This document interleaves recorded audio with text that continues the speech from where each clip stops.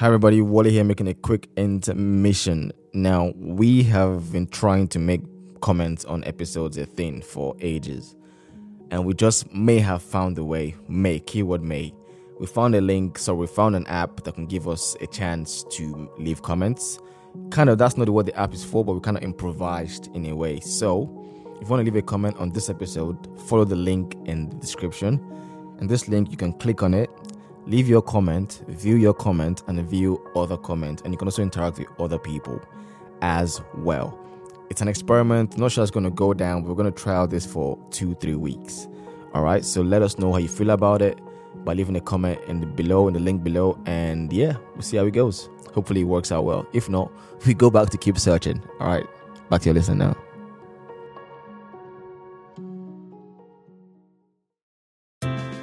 Welcome to the Yellow Pill Podcast. My name is Wale. And my name is Toby.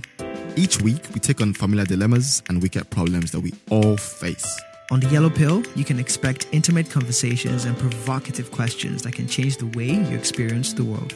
So, shall we begin? Hello everybody, how are we doing today? Honestly, today is Thursday night and I'm coming for the weekend. I've been talking about this thing with you and other people as well, about this time thing. I think I've said it on the podcast before. I'm saying it again. It's really bothering me, this time concept of how it's just like a week and weekends, and then a week and weekends, and a week and weekend. The month is gone, and a week and weekend, and the year is gone. But anyway, hi guys, how we doing today? Toby was watching Arsenal play and took forever before he came back on the call. But eventually, Arsenal did not win. So sadly, I'm actually sad Arsenal did not win the game. It's one of those mixed feelings, and we'll stop talking about football here for those that don't give a shit. But it's like, it's a weird competition that for this season, because of what's happened in the league, that like the focus is not there. But the point is, it's still weird to like lose a game. Also, like the way we lost it. But we've all been saying that, we want to focus on the league and just play week in, week out, and have Man City go all the way in there, because we actually don't have a team to be able to play on both fronts. But I think I also wanted us to stay in so that the other boys that don't play as regularly would be kind of like fit. But all of them just kept getting injuries because they've not been playing as much, and then you throw them in, they don't play well. But anyways, that's done. I would try and shake off the annoying feeling. I hate that football does this, but there's so much research about why football does this to people. And I'm sure people are listening right now and rolling their eyes like, bro, get over it. And I will get over it. So let's do this. Imagine being a Chelsea fan this year. Yeah, but you're still in the Champions League now. Let's go now. Anyway, so maybe let me let you actually kick off, given that obviously I'm the one leading the conversation on the topic, because it's something I'm thinking a lot about. But yeah, let me maybe get your own first impressions about the topic, about the reality of aging parents, changing, evolving / new responsibilities. What are the immediate thoughts that come to your head? Particularly when I sent it anyway to you. Yeah. Obviously, like, I think the source of this, if we backtrack before you sent it, that we should do it now. I think I'd mentioned it at some point in the context of something else, but something related. But I think there was a time I was on Twitter, and then I don't know, somebody, or I don't know if it was a thing on Twitter, but there were a few conversations about how, on sometimes you realize that your parents are actually getting old, or your folks are getting old, or just people around you are getting old. Like, obviously we as humans are growing older, and because we're young, and obviously we look forward to that, crossing the milestones, or maybe when I was a teenager, you wanted to get facial hair and things like that. So there's just always this enthusiasm about growing old. And I think for adults, between like the ages of maybe 40, which is when I guess like late 30s or early 30s, 40s, our parents almost freeze in time in our view, right? You don't necessarily see them getting older, because between like 35 and 50 or whatever, they still just look the same to you. You're the one that's changing as much. You're becoming taller than them and things like that. But then when they start to cross like the 50 mark, start pushing 60, and you're getting older. You're now even more aware of some of these things. But say if you then move away from home, because I think when you're with someone, you kind of like just everybody goes with the flow. And maybe when you go for 2 weeks and you come back and see. But now if you've been away for 2 or 3 years, always talking on the phone, maybe never so much video calls, and one day you show up at home and then you see and you're like, interesting, like people don't the age, sha. And for me, the realest one has been my grandma, because I've always like, yeah, grandmas are meant to be old, right? But for some reason, it's now like really, really done in that, okay, like everybody's aging. And we'll probably get to this in the conversation about, what that means as, the children of these people or the grandchildren of these people, like, how is that changing our perception of either the conversations we have with them or the decisions that we make when it comes to like family. But yeah, that's kind of like my initial vibe around it. I think you've already given a very good realistic picture that I think the podcast can end now. I can just call it a night and yeah. No, but I mean you're right though. Like I like what you said about freezing in time. That is so true. And I like the breakdown you gave about when they get to the ages beyond that 50s, 60s, you then get like a renewed sense of sight on their aging. Which for some reason was blurred or opaque before that age. But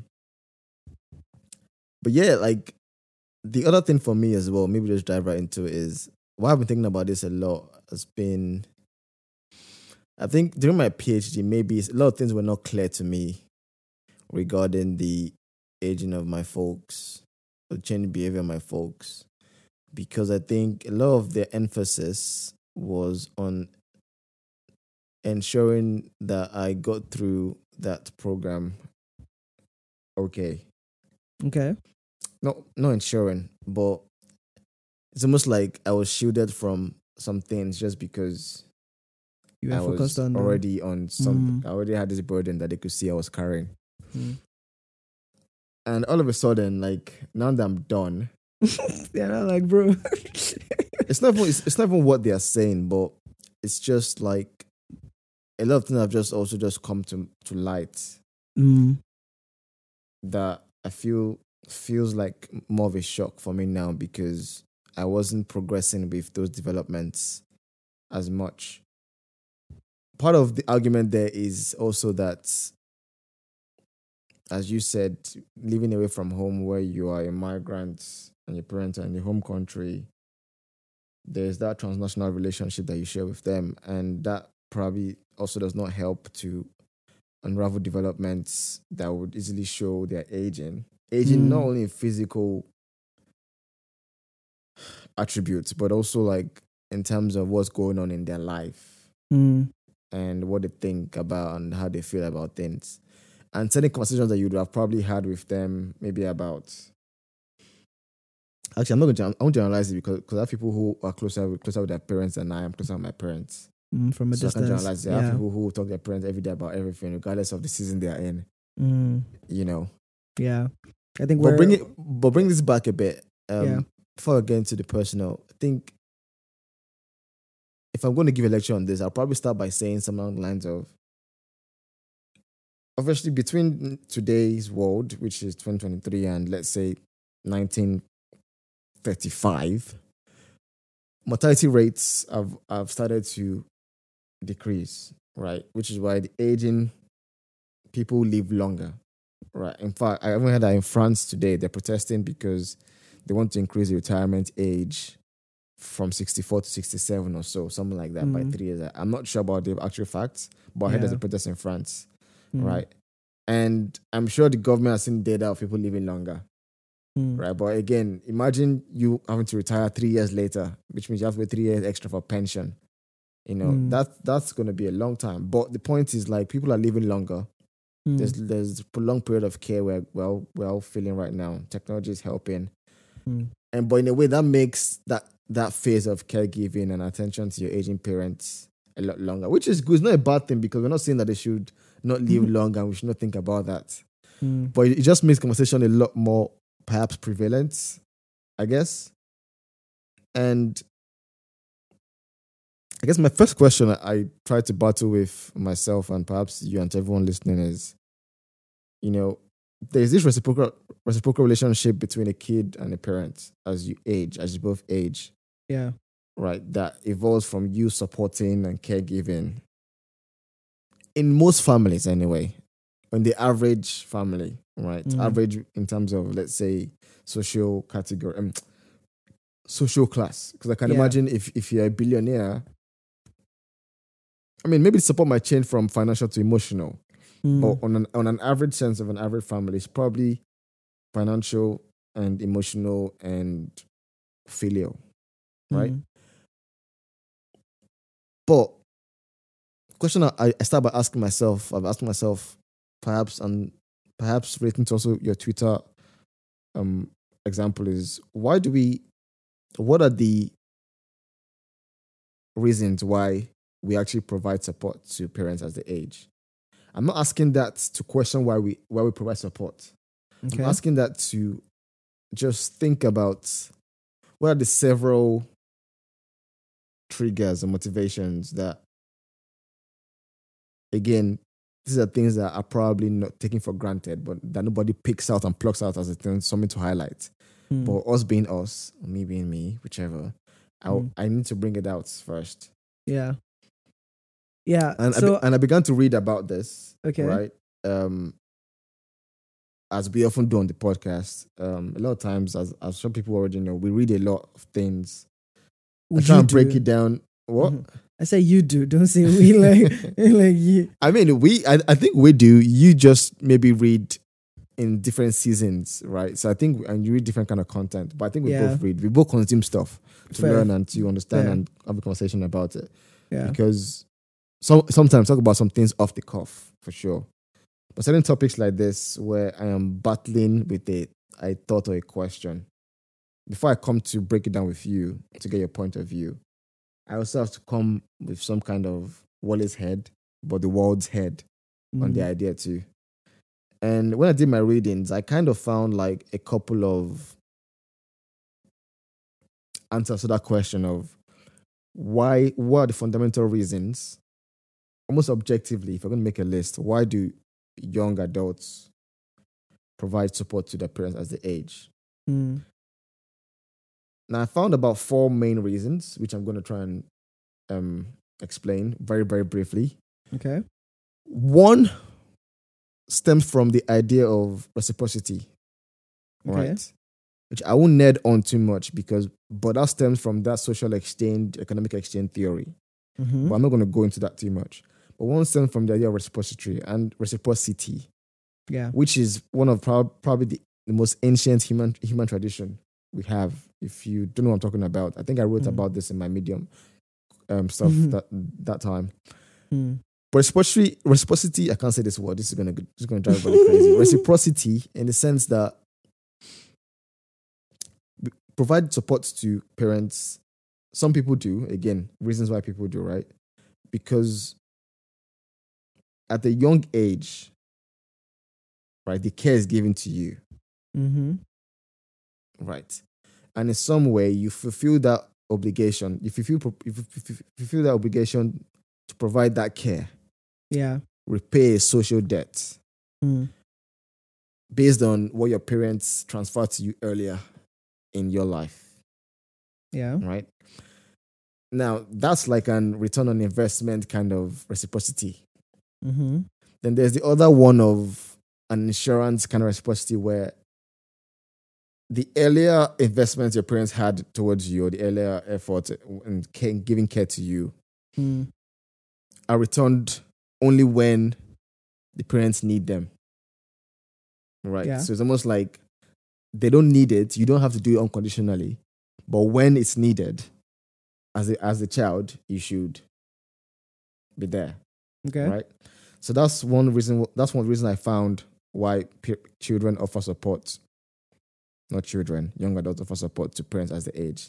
The second one is love and altruism. Okay. Which perhaps will be most people's obvious answer. I love my folks, right? So I'm doing this because I love them, because I'm altruistic, and because my motivations have nothing to do with reciprocity. Yeah. It's all from inside. Okay. Right? And the next And one? that's outside of any kind of reason, insurance or investment. Mm-hmm. Now, there's the one you're probably familiar with, which we're all familiar with, particularly given where we're coming from, Responsibility. which is responsibility. Yeah. But not any kind of responsibility, not any kind. Because responsibility can involve you just feel you're responsible for them. Yeah. But a specific term they use in the literature that I read, I consumed about this and this, which is filial responsibility. Filial. Filial. Okay. Yeah. Filial is a word that just refers to the relationship between a parent and an offspring. Mm. And filial responsibility is a social norm, right? That reflects a generalized expectation that as a kid should support the older parent in times of need. Mm. Or you have a duty to support them.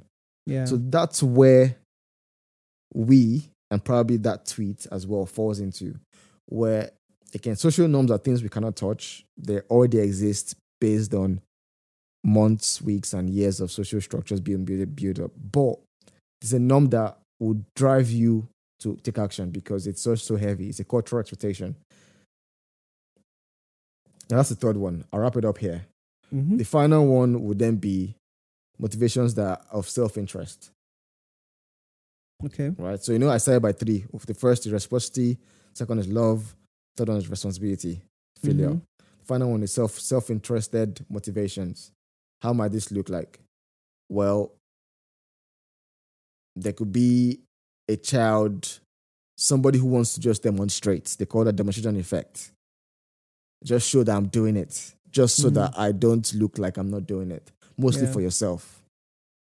Right? Or for selfish gains. Which is the rare bit, which is the dark side of things. But yeah, so those are like the four that I kind of read across different literature and kind of gave me a good way to understand or begin to tackle this thing I've been thinking about in terms of, before we go on to the further details of dealing with our aging parents and our responsibility in that side of their lives. But me breaking this down into four, I hope it's not made you bored and asleep, but what do you think about what you've heard so far? To be fair, I think obviously for academic reasons, there's a need to, or there's a means of separating them into buckets, but I almost feel like there's never, like, it's almost like love languages and whatnot. There's always going to be a blend of mixture. Nothing is ever isolated. So yes, maybe why you're doing it is a mixture of responsibility and love, or a mixture of all four. Like all four could lay a different demand based on what the need is, right? So maybe the basic thing you do is because of filial responsibility. But then if, you and your parents have shared some kind of history together or whatnot, it might mean that there's more addition on top of that in terms of the love side of things. Or if your parents are stacked and that they, like, how to press their buttons because, for example, there's the way you've grown up with them in terms of getting what you want. Then as you grow older, you'll continue to do the things that they want because you want to stay connected to, like, again, I guess this is the self-interested one, right? So I feel like it can ebb and flow is how I think about it. And I wouldn't necessarily look at it as like buckets that are very distinct for each individual. Yeah, of course. I won't say one person does one, right? Yeah. Because I didn't read in depth to check out whether they also manifest across different timelines and situations, across different kinds of support, right? So I only gave a broad categorization of various kinds of support we might express towards our parents. Yeah.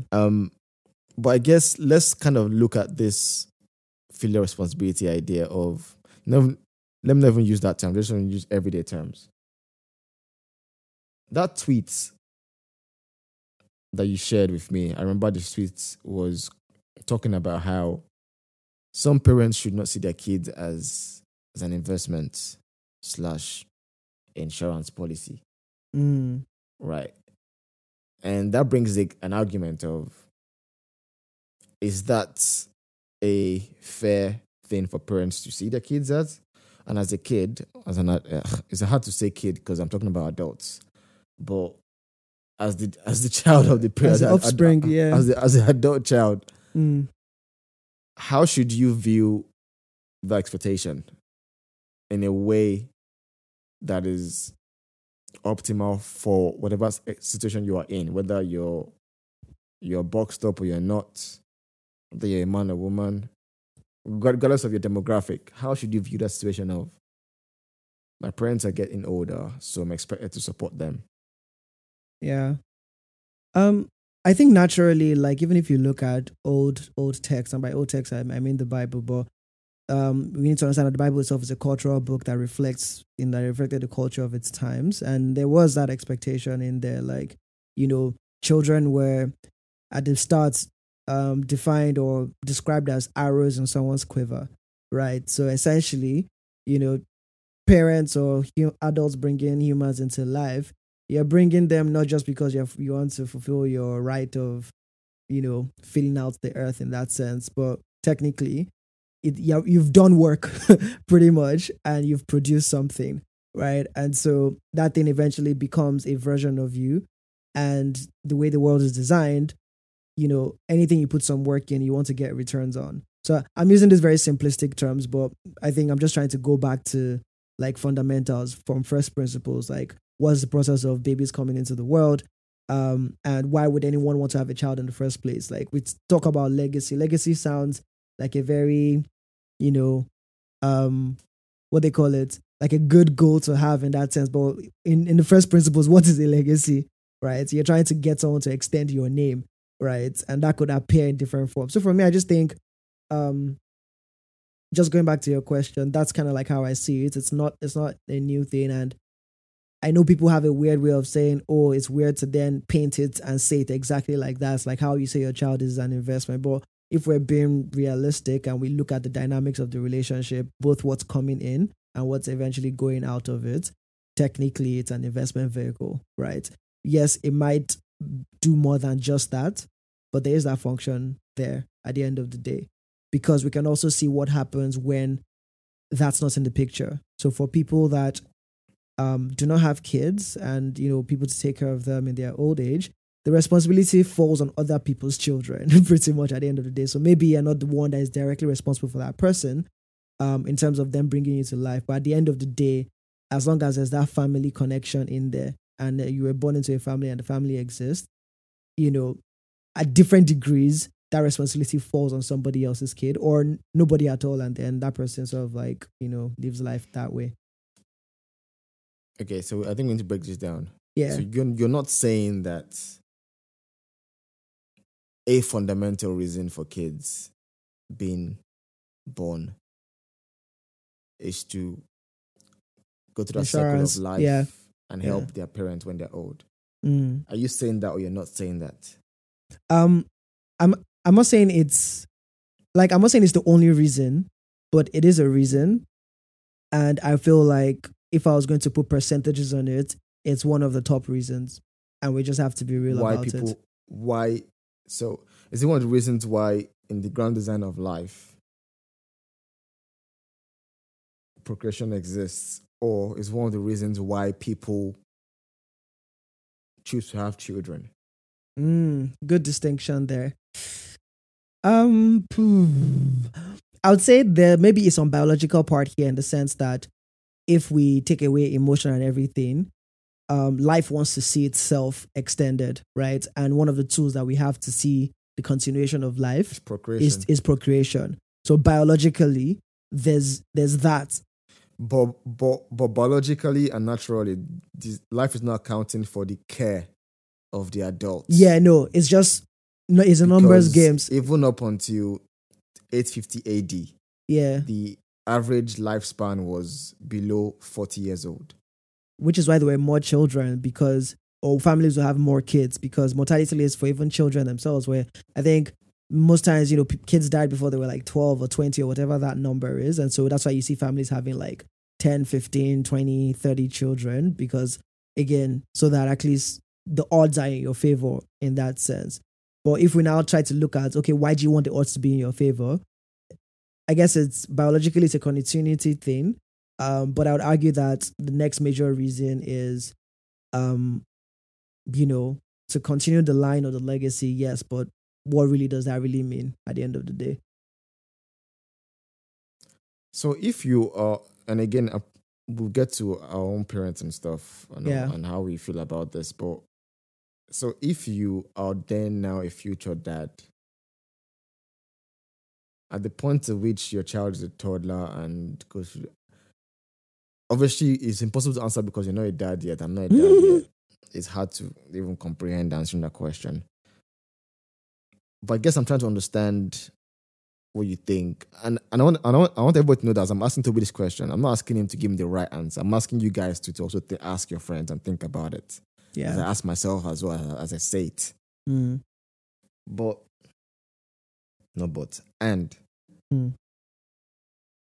is the case now a case of like everyone who has a baby,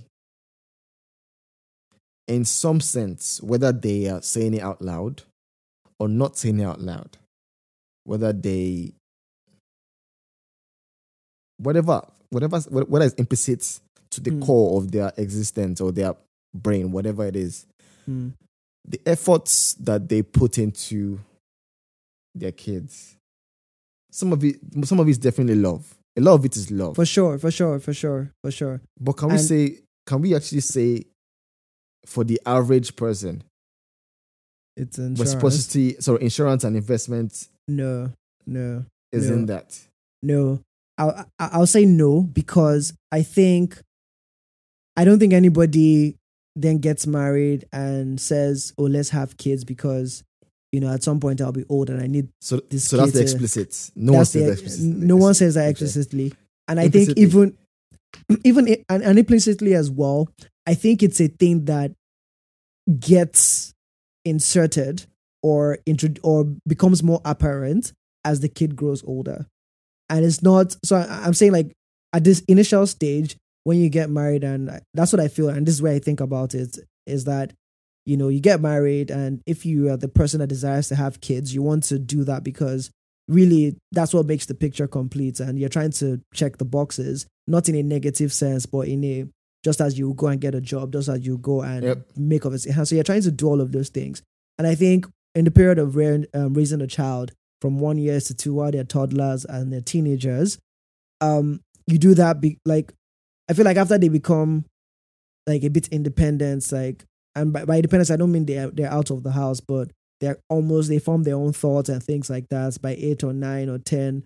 I think the thought of, okay, let's make sure you're ready enough to be out there in the world. I think that's the motivation. But it's not like, let's make sure you're out there in the world so that when I am 60, you'll be able to take care of me. It's almost like you've produced this thing and you want to see it be successful. It's like you start building a house, you want to complete the building, and in reality, completing the building of a human being is progressing them through life and giving them the things they need to be successful.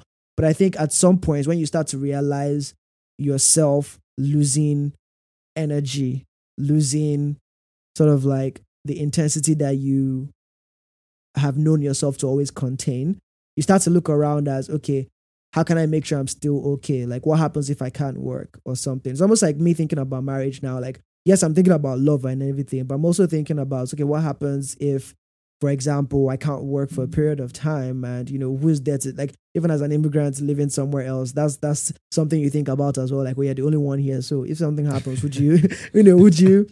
I had to adjust my emergency contact.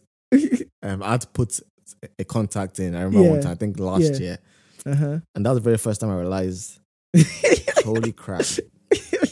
Like, who goes into this? Yeah. I mean, I eventually put my very good friend Ruby, but just the thought for like 5 seconds. More than 5 seconds, a minute to just think. When before at home, emergency contact. Yeah. When before you be at home and you just put somebody there, you put your mom or you put your dad and things like that. So I think to answer your question directly, and maybe we can shift the gears a bit, is that explicitly nobody says, I don't think a majority, not nobody, I won't say a majority of people explicitly decide about potentially bringing kids in because as an insurance policy, across time, I don't think that's what people do.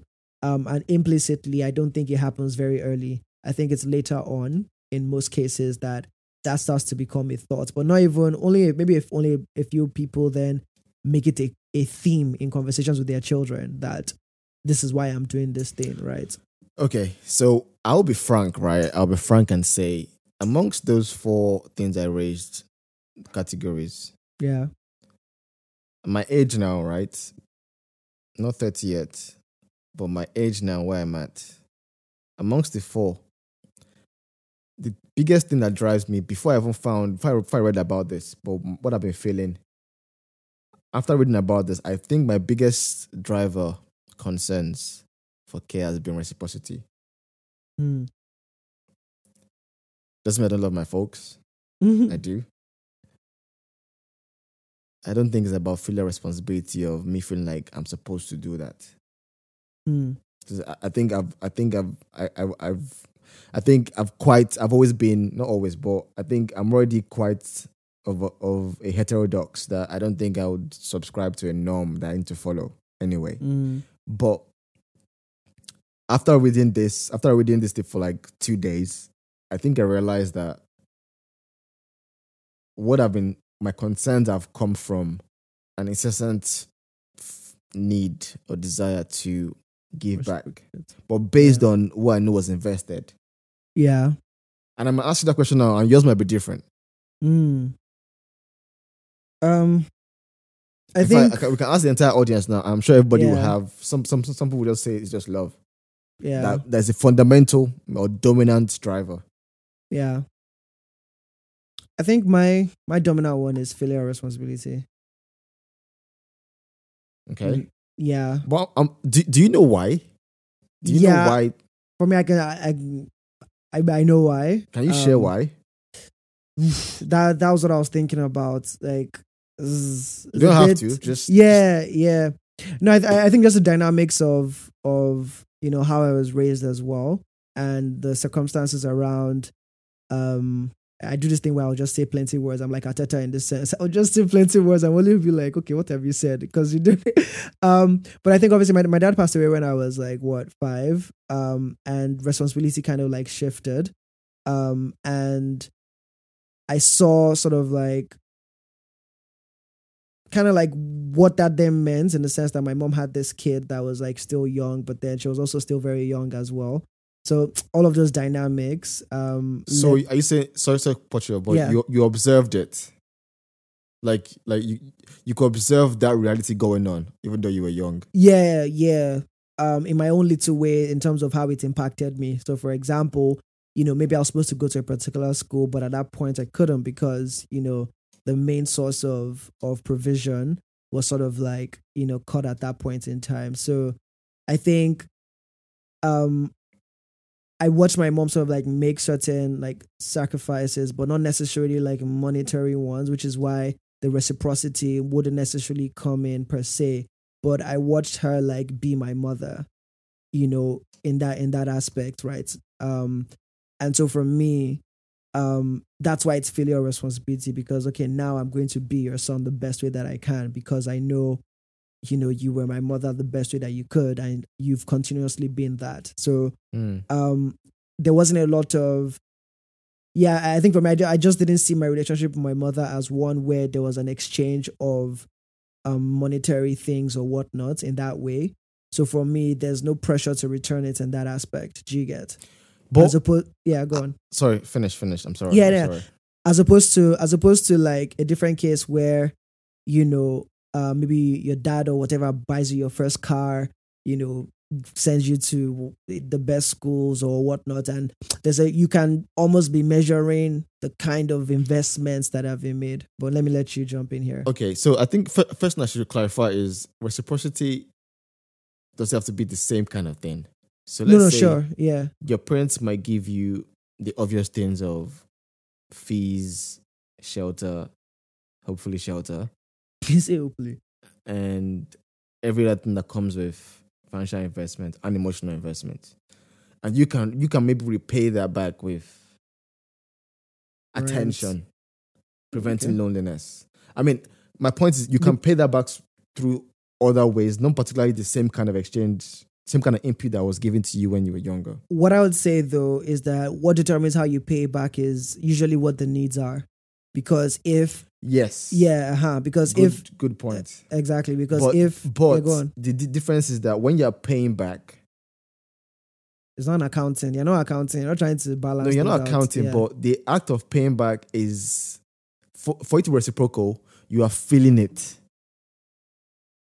I don't get to explain what you might feel in it. So raising you is actually a burden. Not you, me, any kid. Yeah. Right. It's not a walk in the park. So it can be reciprocal if you're doing something. Maybe it can, but it's a question. It can be reciprocal if you do something that's not costing you. That is just like you blinking your eye. Yeah. That is not effortful in any way. Yeah. So what you're saying is the reciprocity is matching the effort and intensity, not necessarily the exact kind of thing that was done. Right. It's taking out something from you too. It has to, because then that makes it maybe it doesn't have to, because you could be equipped enough that you can meet their need without having to feel any kind of effort. Yeah, or if it is financial. Exactly, and that's why I said it also depends on what the needs are, because like imagine your parents were the trust fund babies, the original trust fund babies. So you understand, at that point in time, I feel like, what their needs would be in old age would be very different from if, you guys, this family had to like struggle their way to a certain point, and then you were the one that broke out of the family to be very successful by the rights, right? Yeah. But what the difference is between reciprocity and filial for me is that filial responsibility, aka social expectation of duty, comes from outside. Reciprocity feels like it comes from inside. Am I wrong? Because as you were speaking, like I wanted to ask you, like, so from what you're saying, how's that different from reciprocity? Yeah, okay, I get that. Like, if you then define the filial responsibility, if you add the caveat or the description that it's mostly from outside, like cultural expectation. By default, right? It's a generalized normative expectation. Yeah. That an adult child is supposed to support the aging parent.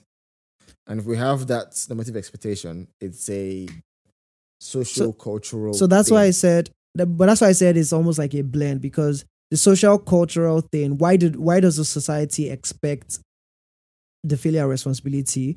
You most likely say it's because of reciprocity, right? So I'm saying, like, it's almost within filial responsibility, it's inspired. Like, the question I'm asking is, like, if you say filial responsibility comes from the outside, what is causing the outside to want or to determine that or to say that that's a thing? And I would say it's the idea of reciprocity. Okay, let me pause. You asking a question that is very, very deep that we can answer on this call, because what you're asking is, how does micro actions of individual people lead to social structures being developed? And how does that go back into individual actions? I guess that right there is a module in a university. Well, because that's how I see it, though. Because but I guess my piggyback to that is, it is not that simple. Yeah, I think we can say that to both things. Like, it's not that simple that society is inspired by reciprocity and so that feeds into filial, but it's also not simple to just say filial responsibility is from the outside and reciprocity is from the inside. That's kind of like why I'm not saying that. I'm saying for me. For you, right? Okay, that's how you're saying it. For me, that's not how I see it. For me, right? What if something is a social duty, it feels like an unwritten script that you have to follow. That one has to follow. Right. But if the unwritten script is true for all intents and purposes, and what is inspiring your written script is positive, then for me, it's not a bad script to follow. is how I'm thinking about it. So are you saying that from everything you've said, there is no Yeah. difference between, there's a big difference between that and reciprocity? Because I guess I'm asking, like, I'm generally asking why I what's didn't say different- reciprocity. Yeah, what's different between what you said and reciprocity? maybe there's And no. I'm genuinely asking that. Yeah, and I'm saying, that's how I started this conversation by saying I don't think they are distinct buckets, and which is why I mentioned the deep thing about the social thing, because for me, it is reciprocity and it is filial responsibility. I don't think I can untwine both of them so much to say it is one more than the other. And if I was going to try, I feel like I'll find myself leaning towards filial responsibility than some idea of reciprocity, because of the thing I mentioned about the context in which I was raised and everything, where, again, but you then try to clarify that obviously the reciprocity can also not be in terms of the exact thing that was given, but it could be the intent or the feeling behind or the sacrifices that were made. I was just guessing. I don't know what that.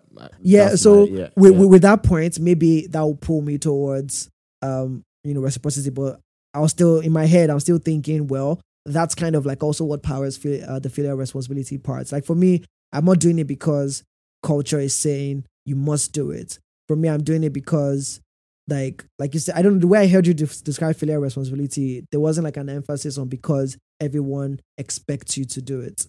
But if we're talking about expectations, then maybe I'll just put myself in responsibility so that we can push this conversation forward.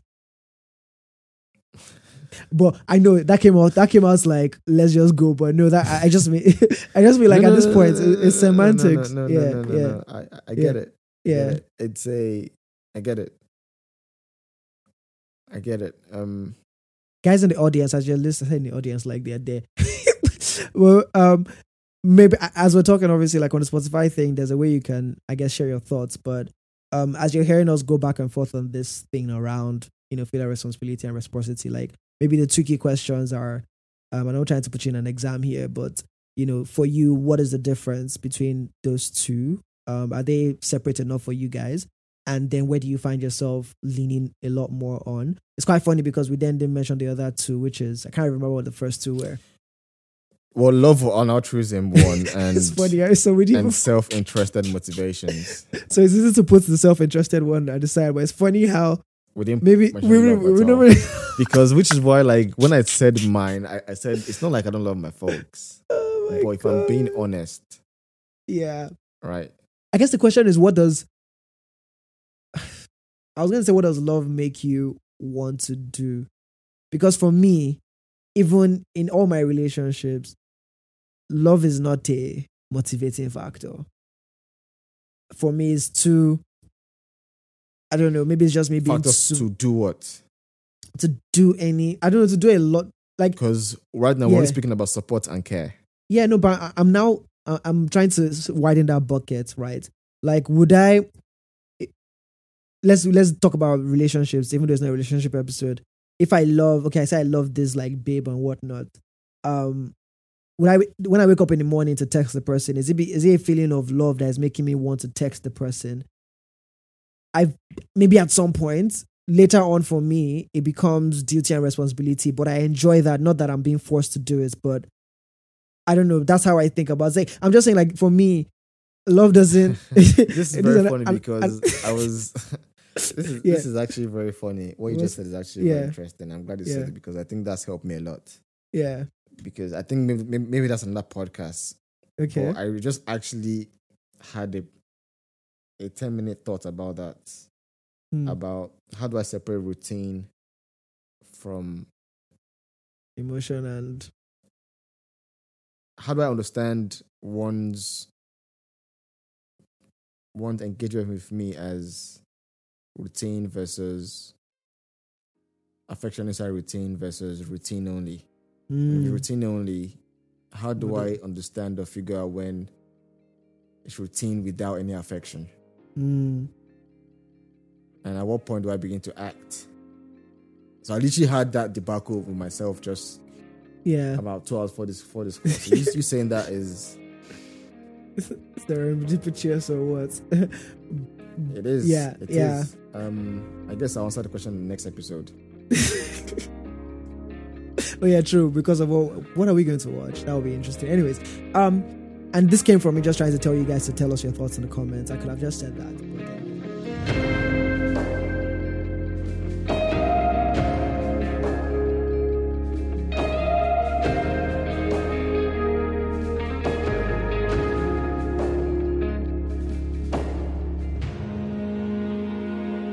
Okay, but let's speak on the gender aspect Yes. and the socioeconomic aspect. Yes, please. Because let's not be fooled, everyone. And again, I don't talk on podcasts. I don't talk here as if people are stupid. I know everybody's intelligent, even smarter than I am. But because I know you guys are also intelligent, I know that I'm not going to act as if you guys don't. Gender and our socioeconomic status plays a big role in this. Simple as that, right? Yeah. We can go on and on about the ideal worlds, but these are two big things. Gender, maybe not so much, but socioeconomic factors are very important. But let's start with gender, which is quite perhaps easy. I don't know about you, but I think given what we've just gone through the examples where we've looked at those four, I think the fact that we didn't mention love and altruism, I'm guessing if we spoke to 10 women, that might come up more than we spoke to 10 men. Yeah. My guess. It could be my bias. I mean, I don't like no one can see my face right now, what I'm doing. But it could be my bias or oversight or ignorance, whatever. Fair enough. Yeah. But that's what I suspect. But if I do research, I put a hypothesis, I give my reasons why. And I think that for guys, you find more people for talking about supporting financially. Yeah.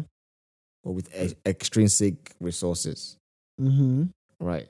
And then I said, okay, you know what? Let me actually read about this. And a part of what I read was I did find, albeit quite a long time ago, but yeah, there were some studies that did show that for guys, it's more of providing financial support to parents. Yeah. When they are caregiving for their adult parents, aging parents. And for women, it's more of providing personal care and housing. Yes. But I would say... Which is why... Yeah. Which is why I go on. Which is why, I don't know about you, but I realize like a lot of times in households, when somebody's parent comes over, it's often the wife's... I mean, it comes to stay because they have to look after her. It's often the wife's... Yeah. I mean, I've got a dark reason why that may be the case, but I can't say that. No, but funny enough, I've experienced both dad's mom coming to live, but then mom's mom as well. But I think it depends on which one happens first, to be fair. But I think more often than not, that was my dark reason. Exactly. You can't have both of them. You would have only just one. My dark reason was the man is probably older, which means his parents are older, which means they've kind of like, That's not a dark reason. That's just very practical. Well, given how I speak, I think I've learned today as well that I need to understand I need to also understand that nobody understands that when I speak certain ways, I'm not upset. I just speak that way. Yeah. Anyways, because if I don't smile on my face, some people think me saying some things I'm upset. So I just got to clarify things lately. New lessons. But what I was going to add here about this whole gender dynamics as well is the fact that I think it also depends on the family context and situation. And what I'm talking about is being the firstborn and having siblings. I think firstborn... Yeah, that's very important actually. Yeah. Firstborn women in families technically also have double the responsibility on both the financial side and on the other sides that would associate with more women. So yeah, that's a thing. Never especially thought about that. Yeah, especially if, which is kind of like, maybe you can then speak from your experience because you're the last born and you have two girls in front of you. But especially if the guy is further down the line in the family, right? So if he's like in a family of a girl and a guy, and the guy is the second born and the distance between them is like 1 or 2 years, the effect is not that much. But when it's like the firstborn is a woman and she's almost like 5, 6, 7 years, or almost 10 older than the boy when he eventually is born, then she technically assumes both the role of the son in the cultural context of it, and then also has to take that responsibility as the woman as well. What I'm not questioning what you're saying, but Yeah. what Inspired or drew? Yeah, what did you draw on to get to this Friends conclusion? that are in that position. So empirical evidence. Yeah, empirical evidence. Non-scientific empirical evidence. But still valid because you're and I think you're right. Yeah. I think you're right, to be fair, because the more I think about it, I think if I was the firstborn son, if I was the first, I'm the firstborn and only son, but I think if I was the first child, life would be different, bro. In this conversation, yeah, very different. You'll probably be responsible for your siblings more sooner than you would have expected. Yeah, in a very weird way. So I guess I am actually thankful that I'm not. I'm also thankful that not because I'm shy from responsibility, but yeah, it's already feels so hard now. So let me lighten it a bit, because where I sourced this evidence from particularly, it's very funny because we had this conversation quite recently. It's now also affected what she's looking forward to, because she's like, she actually would not want to marry a guy who is the firstborn. Yes. Because he will have responsibilities and she really wants to be taken care of, but she knows she might come second because he will have a lot to deal with.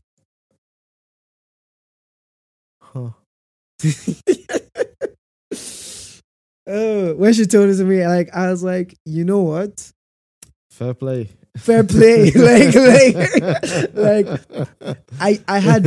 I wasn't trying to come back. But for me, I was like, when you've never really thought about something, but because somebody has experienced it and they lay it out, and you're like, you know what? You're absolutely right. To arrive at that kind of conclusion, she's felt it. Yeah. And she's still feeling it. I won't even argue that she's not still feeling it. So there's that. So it's like a constant reality for her. And so she, obviously, if you fall in love, you fall in love. But just practically and looking at empirical or non-scientific. So there's even like the other dynamics of the siblings. Because when there's dynamic of, if you're in a family structure of 3, 4, 5 siblings, it's so different from when you are one child. Yep. Very, very, very, very different. Very different. I know this is something I've thought about as well. I've been able to make some of the decisions in life that I have, and I'm still making, because I am technically an only child, or at least everyone in my family who is a sibling is a lot older than I am. And yeah, just a lot older. But funny enough, one could argue that because they're a lot older, then I can lean on them for certain things. But my family just wasn't. The dynamics weren't that way. And so in a different way, there is that leaning on. No, you know how when you don't have money, you call your older brothers to send you money. Like, I never did that. And there was not, although there were people that I could do that with, I just wasn't raised that way. So for me, if you can't buy it, whatever you have, you cackle and you move forward with life, right? Now, obviously, as I'm older, like every time I go to the UK, I don't spend any money on accommodation or whatnot because I have family there. So one can argue that I'm now reaping those benefits of having older siblings in my life. No. Yeah, that's exactly. That's a stretch. That's just exactly normal. That's exactly pretty much. So I'm trying to say that now I feel like I've been able to say, oh, I want to quit my job and take on like entrepreneurship or whatnot and go through a season of not earning as much. Because again, I don't have responsibilities. And this is a conversation that I also drew from somebody else where, for them to make the same decision I made, they had to make way more considerations. And it ended up making them realize they had to stay in their job a bit longer because there were bills and stuff to deal with. So yeah. So I think we're going to even convergence. Different topic. Different topic. We already are. A topic that's actually on our roadmap, actually, but we're going into the topic of first, second, and third born dynamics. Which we'll talk about a different day. Yeah. But it's connected, right? Like I don't think it you can is. really separate them. It is. Okay, let's come back to where does the line of like our socioeconomic status fall into this expectation to provide care to our aging parents? So let me try and break this into categories. For example,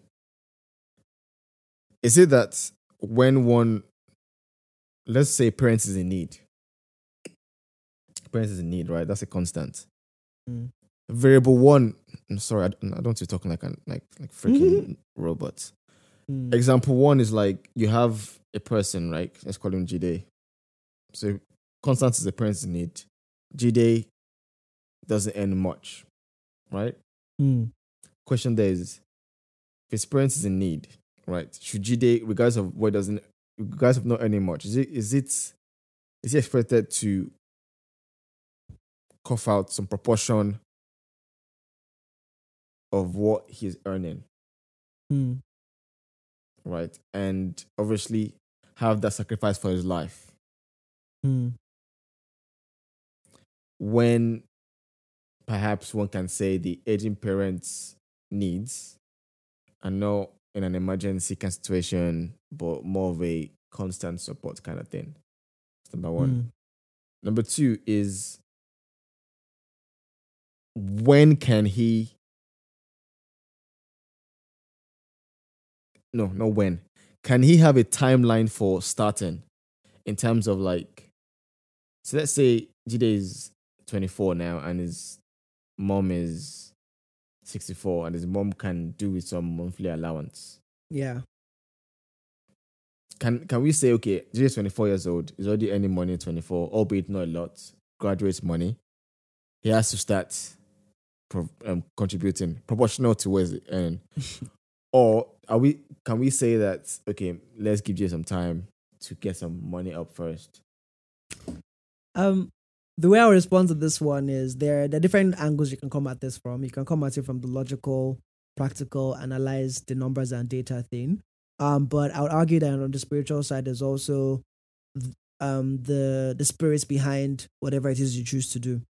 You get, right? So and what I mean by that is there can be a situation where this 24-year-old we're talking about or whatnot, the dynamics of his earning capacity and whatnot is very maybe above the fold for a 24-year-old or whatnot, and he chooses to, from that age, start, even if his parents don't need it, it's not going to make any difference to them, but he would do it as a way of showing that whatever we mentioned earlier on, right?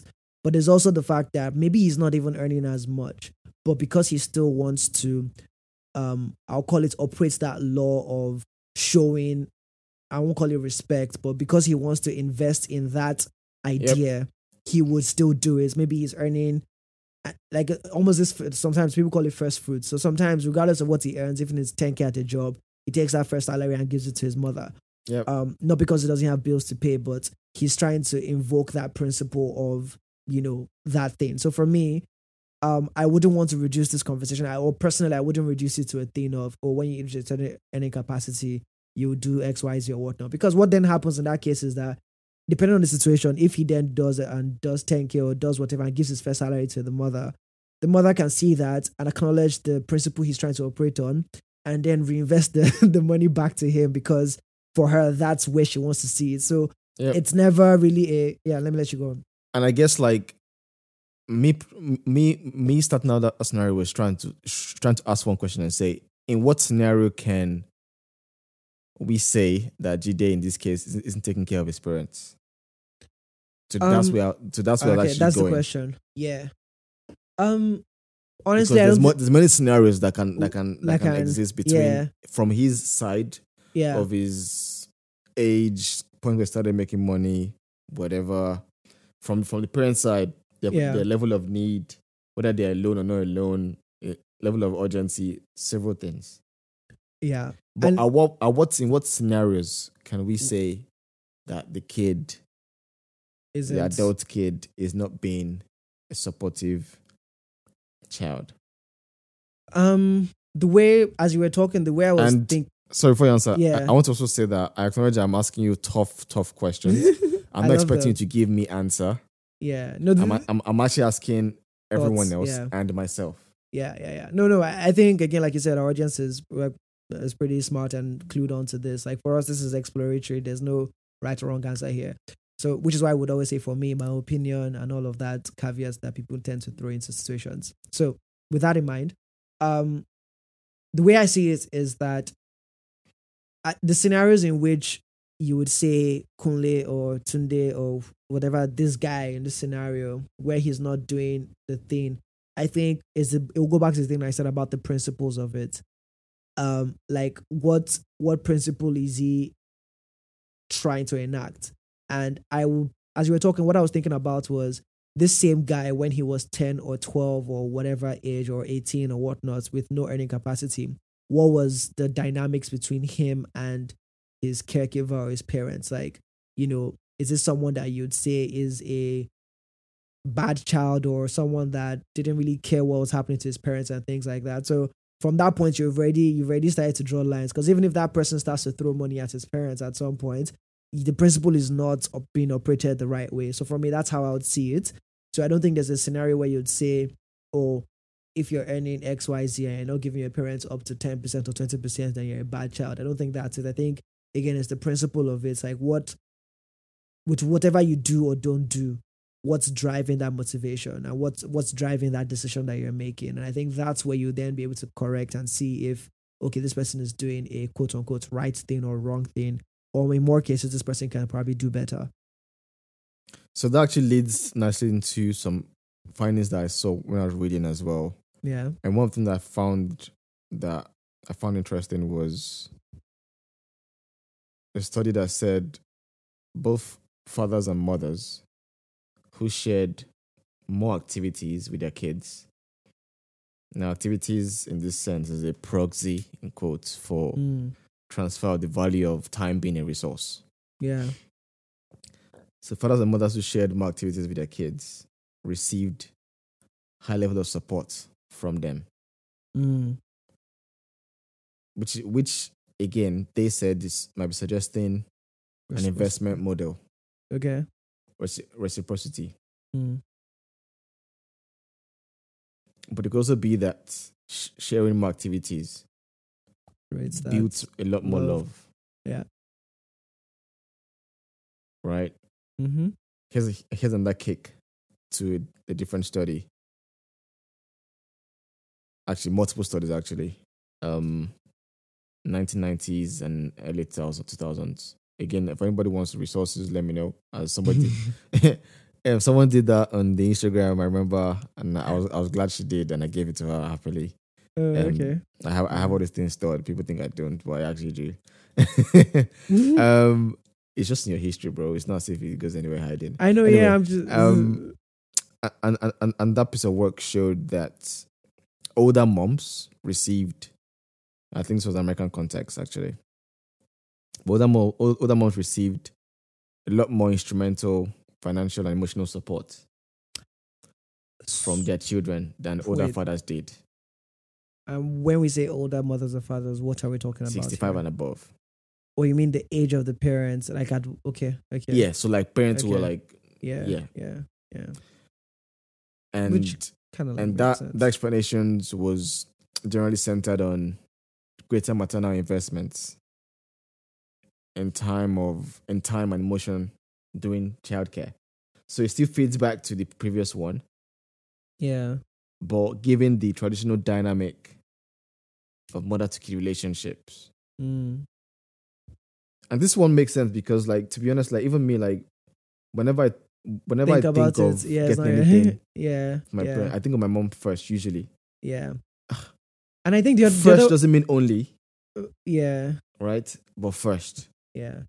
There's not much I can add here based on personal experience. But I think it's also a thing of also like the cultural dynamics, right? The dad is probably the one that is always earning and things like that, and he's still the one providing for the primary home at some point. So I feel, that picture or mental picture image of who needs to be supported most likely goes to the mother first. Or maybe it's also a guy thing. I don't know. Maybe the women tend to support their dads more. So when I thought about, okay, this altruism convolution, like let's say the more time they spend with them it's not reciprocity, but it's also love, right? Yeah. I then tried to do more digging, and I found a study that then compared support for aging parents, but when the family is estranged. Okay. So in that way, the love factor cannot be that much of a key thing. But yet, in those circumstances, right, even when early parent-child relationships were emotionally distant, had no time commitment or even financial support, they went to the mother. The amount of support they received still increased by age. And this kind of showed that altruism was always still takes the back seat when it comes to reciprocity and the feeling of responsibility. Wait, no, I'm not sure I follow because wait. So the study focused on families that were estranged. Okay. So estranged could be that when they were younger, there was no emotional connection. Yeah. Or there was no time spent. And or there was no support. They were not. And what were the results? But still, there was still increased amount of support. Okay. For parents as they age with other studies. But in the absence of love and altruism. Yeah.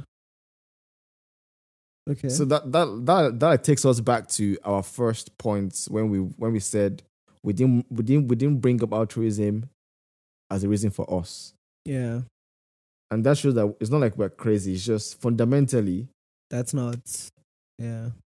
For many people, and I'd love to hear more about this from everyone who's listening. But and again, I think it also depends on when you ask people.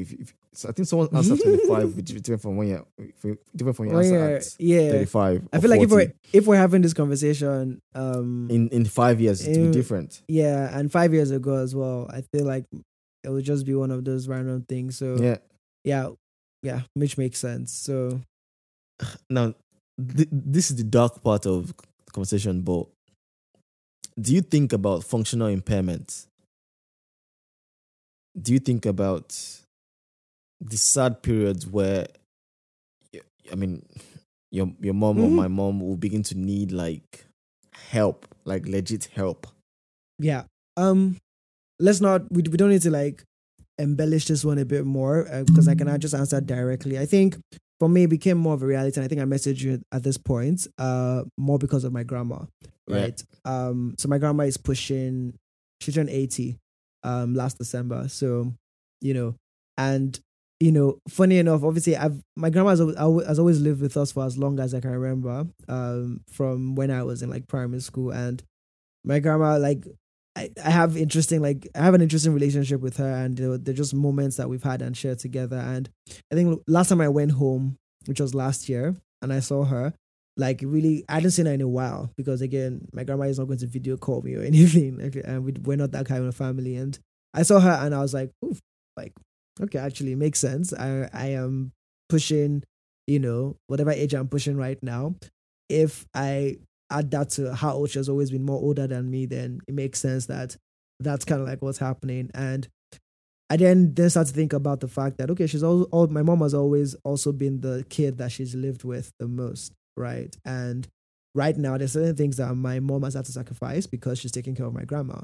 And for my mom, I think it's also a personality thing because she's never complained or anything. I think for her, it's just, I think we had a conversation about it recently. And I think what she said was that, like even from early on, she was always the one that was sort of like taking care. Like even in early days, like when there wasn't a sense of taking care of your mother, she was always that kid. So I think for her, this is the part. She's almost, okay, my mom has siblings and my grandma has like 7 or 8 kids, all doing their own thing. But in terms of who my grandma has stayed with the most, it's my mom.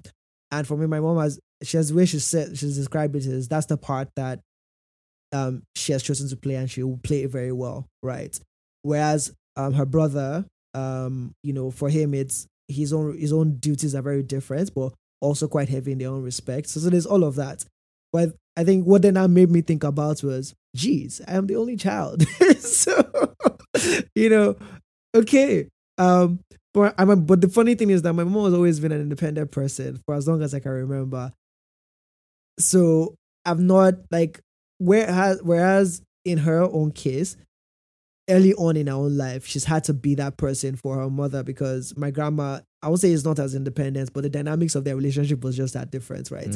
So I'm just saying, for me, I don't necessarily have that experience of, oh, you're doing something for your mom in that regard. So, but I'm starting to think about it like, well, kind of, you're getting to that phase where that's going to be a thing.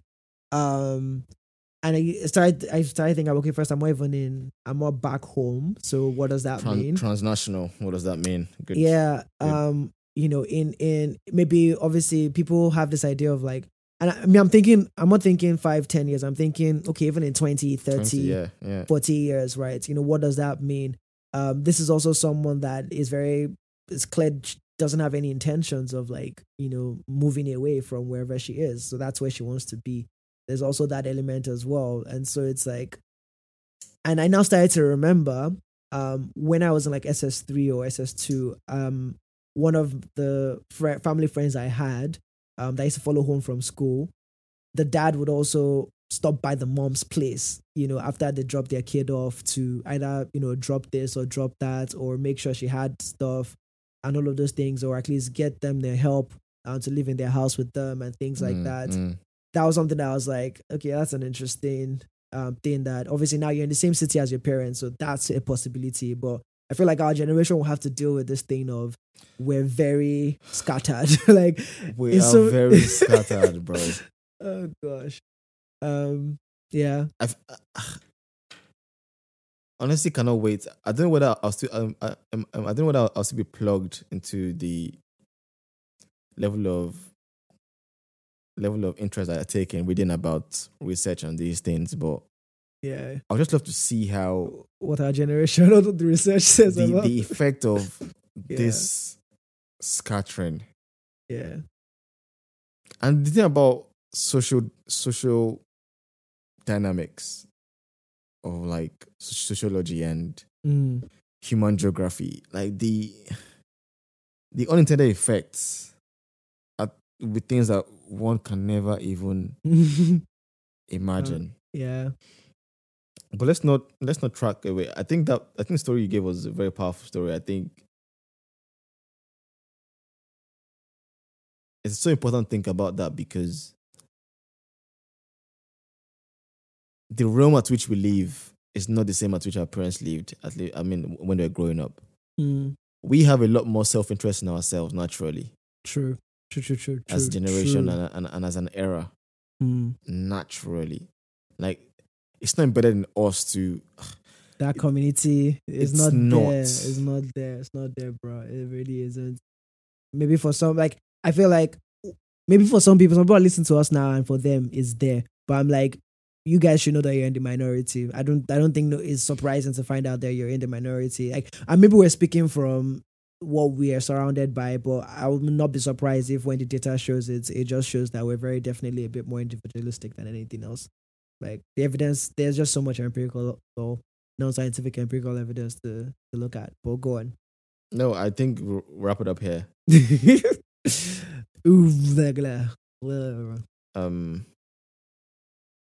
All the best, folks. Yeah, I think wrap it up here. I think I've gotten some answers, so thanks. Okay. I've gotten some clarity at least, and I think I'm glad we put this thought out there. That's why I'm glad put it out there, because the fundamental truth is everybody listening to this podcast, and I know that because I know the data of our the demographics and the age, right? Yeah, true. Everyone listening to this podcast has probably already spent more time with their parents than they ever will again. Yeah. Simple fact. Sad, simple fact. And that means that regardless of where you are, you're already contending this battle with time. And contending not only with time, but with the surprise time is going to bring out. Surprise in who you will be when you are warranted to play the caregiving role, but also who your parents will be when they're in need. Because boy, nobody puts a manual on that thing, on the kind of needs your parents will have and how they will show those needs. Some needs to come through conflict, no requests. Some needs to come through tension. Yeah. And God forbid, some needs to come through very, very dramatic Mother Nature style. And to be ready for that is crazy. To be ready for that while away is crazy. To be ready for that as an only child is even more crazy. And to have that in your mind already before the time even comes is probably the craziest. Yeah. One can say it helps you to get ready, but does it? I don't know. And again, someone can say, it's not that deep, guys. You guys are always over deep in it. Fair enough. We always over deep things. But I like it because life is deep. Like the things that I think about every day in terms of things that go well and don't go well. When I think about why certain things don't go well, and I realize how flawed my thinking is, how flawed I am, why I am more emotional than I think, why I'm probably anxious about certain things. I begin to see what's causing X and how X is causing Y and how Y is causing Z and how I never know Z existed. And I'm sorry, to unpack all of those things as a human being, as a young adult, it's very hard. Right? I think one thing I realized this week is, and I'm sure you might be happy to hear this. I realized this week that I don't think my attachment style is secure anymore. Oh, okay. And I said that because when I watched that video that we did, video posted of me speaking about changing an algorithms on our podcast. Yeah.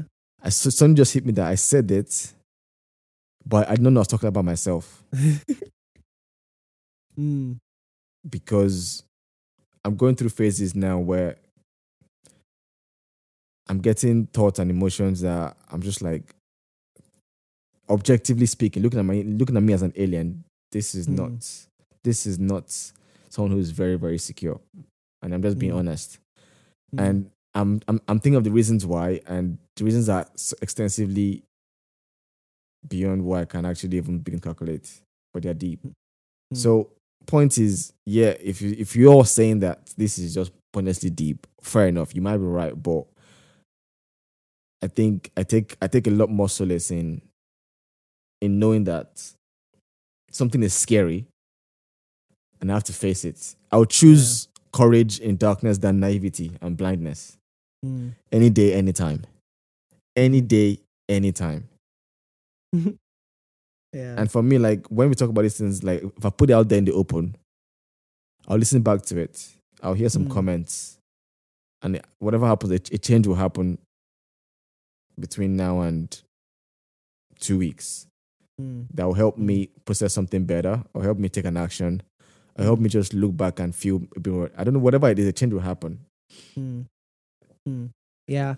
For me, what I would say is that, like, with some of these things, there's always that balance of, how soon should you bring forward something, to deal with now, and it's a fine balance, right? Because you can't also just throw caution to the wind. But I think you just have to be sure that you take the positives that you can take from thinking about things ahead, and so I think that's the benefit of thinking about the future, in the sense that all the positives that you can think about to benefit you today, think like you have the choice in this moment to pick that and drop the potential negatives, and then deal with the negatives if or when they do come, as opposed to in your present looking for trouble ahead and then bringing that trouble and anxiety to you today, that then robs you of the joy today, but it also doesn't give you any joy for tomorrow, because you've all and then it's not like the trouble that you brought from the future to today. It's not like if you face it now, when the future comes, the trouble, like, you're just duplicating the trouble, is what I'm saying. So I'm saying the superpower that we have is being able to look at the future, look at the two scenarios and think about and be aware of it, and then obviously pick the one that is positive and use that as what you're carrying forward. Like in Arsenal's case, for example, the future of either potentially winning the league or losing the league, but focusing on the fact that how I can think about a future where I win the league, and then you carry that going, as opposed to thinking that, oh my God, there's a possibility that we're going to lose this, and then you now start living in that feeling of, man, it's possible that we lose this thing. So it's easy to say, it's easy to think about when you're not going through it, but I think the more you talk about it and reassure yourself of the decisions that you're making about certain things, I guess the easier it becomes to like go day by day and deciding, okay, I'm not going to. And for me, it's a daily lesson. There's so many decisions and so many things that are in the future for me that sometimes I find myself bringing the anxiety forward.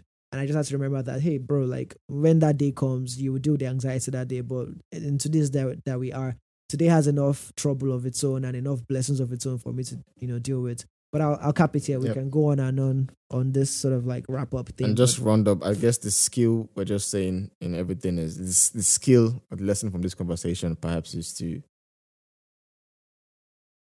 first step, know what to be aware about, know what to monitor, know what to stall, and know what judgment and action to defer to the future. Because the future is inevitable.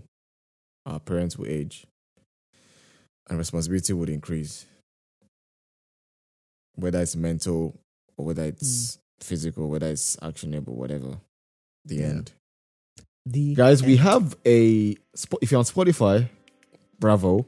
Spotify has a Q&A section now on our podcast, which is great. So please give us an answer for whatever question you're seeing on your screen right now, because I'm not sure what question is going to be there. And we can also have a poll as well. So we might put a poll on this. So please answer the poll as well. Engage with us. Finally, like Spotify is listening to our calls for, at least one podcast app is listening to our calls for engagement. But if you're on Apple, we can still use the comments on our discussion board. So the link is still in the bio. We've tried that for a week now. We're going to try that for under 1 or 2 weeks. Yeah. So again, if you want to leave a comment, if you're on Apple Podcasts, please feel free to leave a comment in the link. If you're on Spotify, please feel free to use the Q&A section below. Guys, thank you so much for obviously staying with us for the hour. Wish you guys a great week, and wish you guys all the best. Yep. Cheerios. Yellow Pill Junkies is on for one more week, I guess. Wait, this is 9? Yeah, this will be 9. So we have 2 more weeks, sort of. Yeah. Do that. Almost over, guys. So again, as Toby said, if you haven't really done the survey and you know you've been looking at it and you know you've seen it, you know you've ignored this call many times, please don't ignore it today, please. Fill it up. The list is growing. We want to get even more data, so please fill it up, and we really appreciate that a lot. And we announce the winners in due course. Alrighty. Thank you all. Enjoy your week. Is this going to be Easter? No, this is not Easter week. Still far away. So see you next week, guys. Peace out. Goodbye, everybody.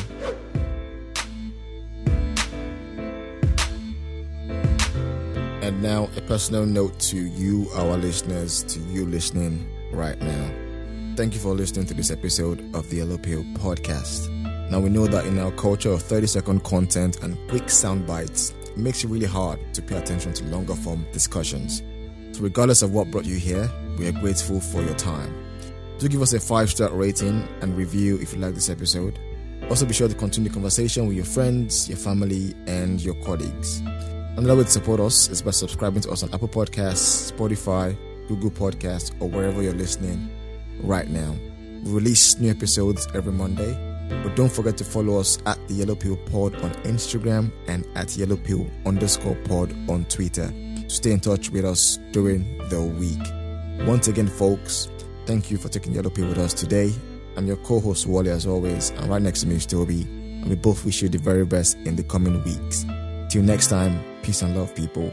Peace and love.